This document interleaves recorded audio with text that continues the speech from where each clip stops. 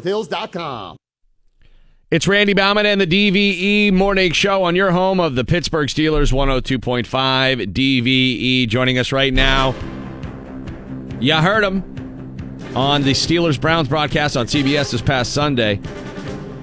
And you hear him now on DVE, courtesy of Huvis Auto and Truck Supply, former NFL referee Gene Steratore. Gene, good morning. How are you, man? Good morning, Randy. Good morning, guys. My first question for you is, how did the Stripes screw the Steelers out of that punt that clearly hit one of the Browns and would have iced the game for us? Wait a minute, guys. 6 turnovers, 150 yards of penalties. And none of it would have mattered. None of it would have mattered. It's all about the punt. I love it. I need to pass a new rule down here in Washington, like, if you're out in the morning going to the post office, no canoes without outboard motors before 8 o'clock. We got a heck of a backup here at the post office today. A little wet down there? A little bit wet down here today, Mike. Got a 4 kayak backup back here.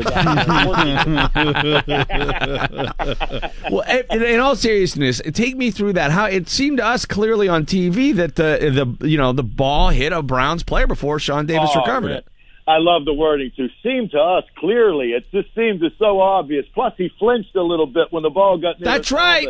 And it changed trajectory, and it changed rotation.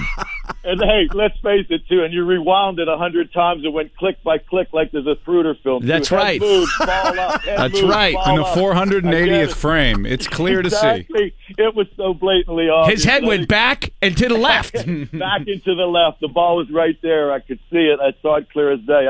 I think with those plays, they're really difficult in replay to overturn. And at times, I'll be really frank with you, they're tough on the field because it is subtle. And if it did happen, it wasn't just overly egregious. The ball didn't change direction, really severely. And I think what happened with that play is as the ball was going end over end back upward toward the head in that reaction, you just have to remember that the rules in replay have to see something completely conclusive to overturn that. And on the field, they did rule that it did not touch him, which is the first element. You always remember when we go to replay, hey, guys, what did they rule on the field? And then we work back from that, right? Mm-hmm. We've got the ruling on the field is it didn't touch. Okay, show me something, not just clearly, not just appear.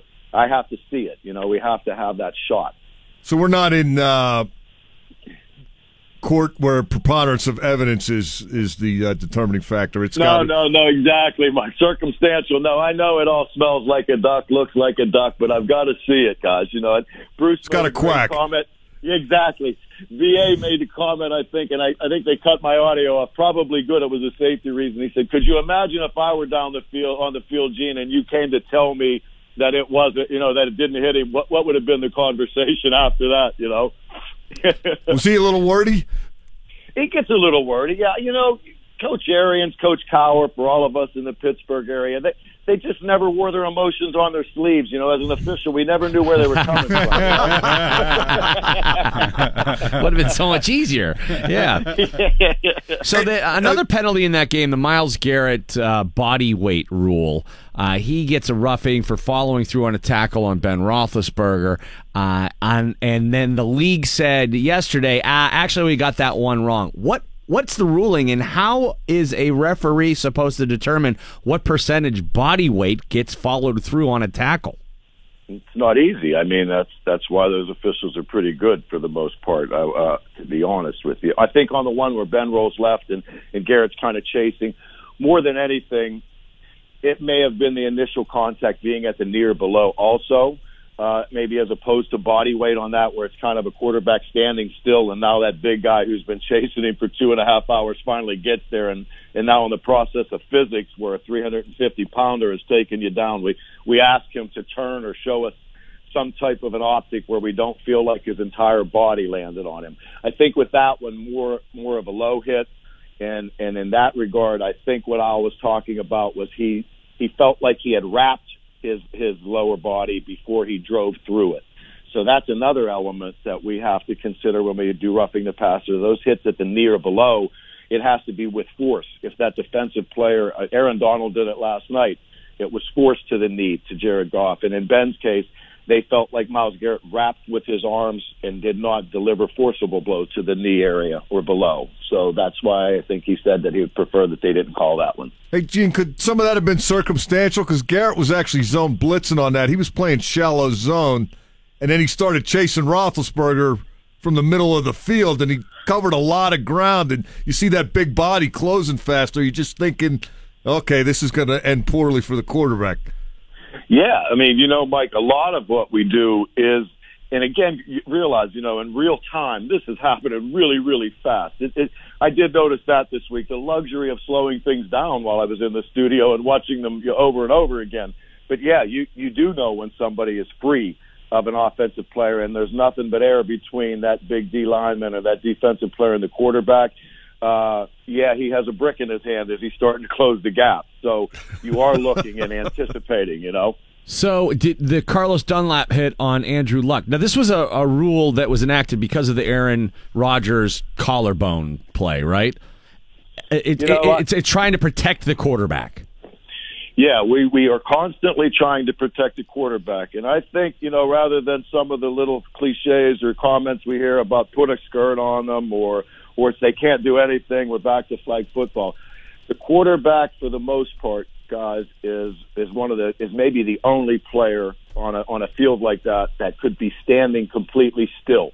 When you see hits in the NFL, the only guy that really gets a hit where he's motionless or standing still usually is the quarterback. And, when you're in a passing motion or planting your leg to throw a forward pass, those legs are locked to the ground. And that's why a lot of the hits below the knees, that's why the protection mechanisms are greater for them. In Andrew Luck's case, and a few nuances with that play, I had that one as well. That was one of the 6 games that I was looking at because that was a CBS game as well.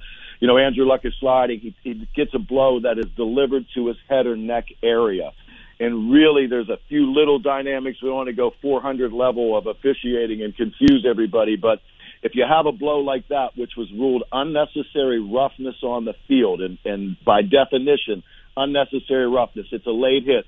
It's a blow to the head or neck area. It was not helmet contact there, and it was also not considered a non-football related act of unnecessary roughness, which would be a skirmish after the play and a punch thrown or something. That's a non-football related act. This was a football related unnecessary roughness that did not involve the crown of the helmet. So from the officiating lens, in that case, the officials on the field have to rule unnecessary roughness and also have to rule that they believe the player should be ejected. The officials must say that on the field in real time. Once they say that and that announcement is made, then New York can get involved and confirm that they believe he should be ejected or pull it off.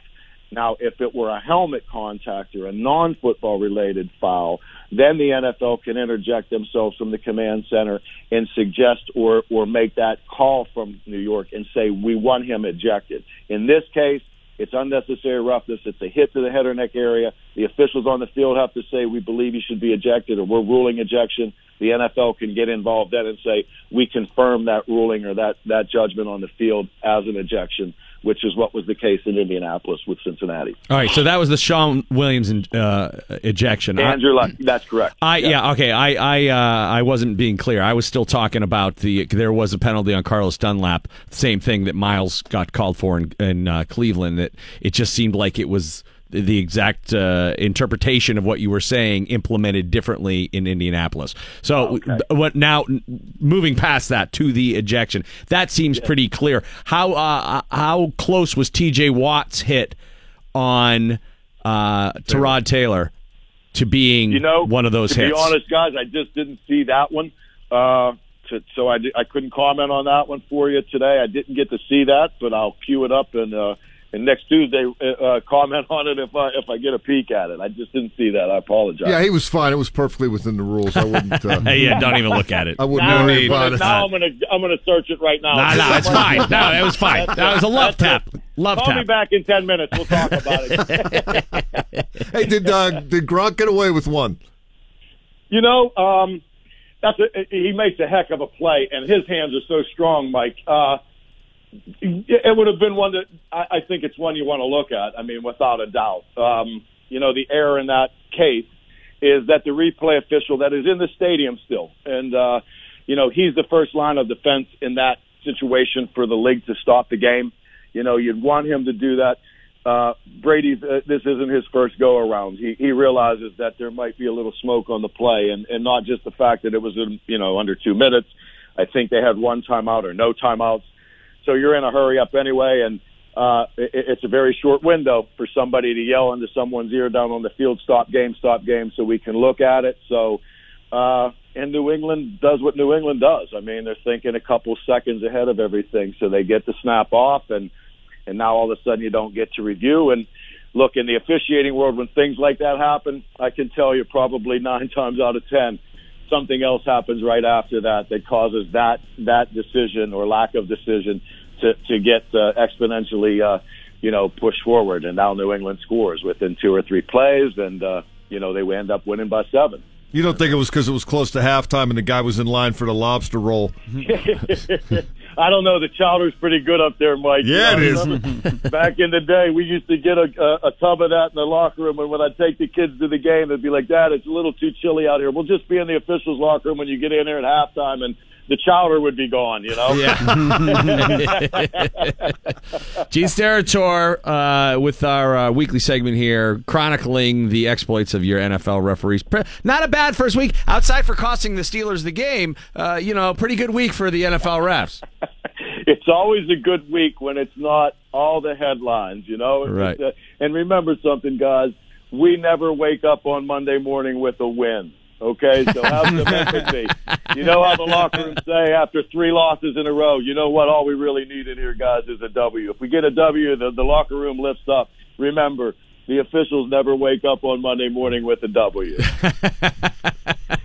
That's one to grow on. Gene Steratore, thanks so much, Thanks, Gene. Gene brought to you by Hubbas Auto and Truck Supply this morning on DV.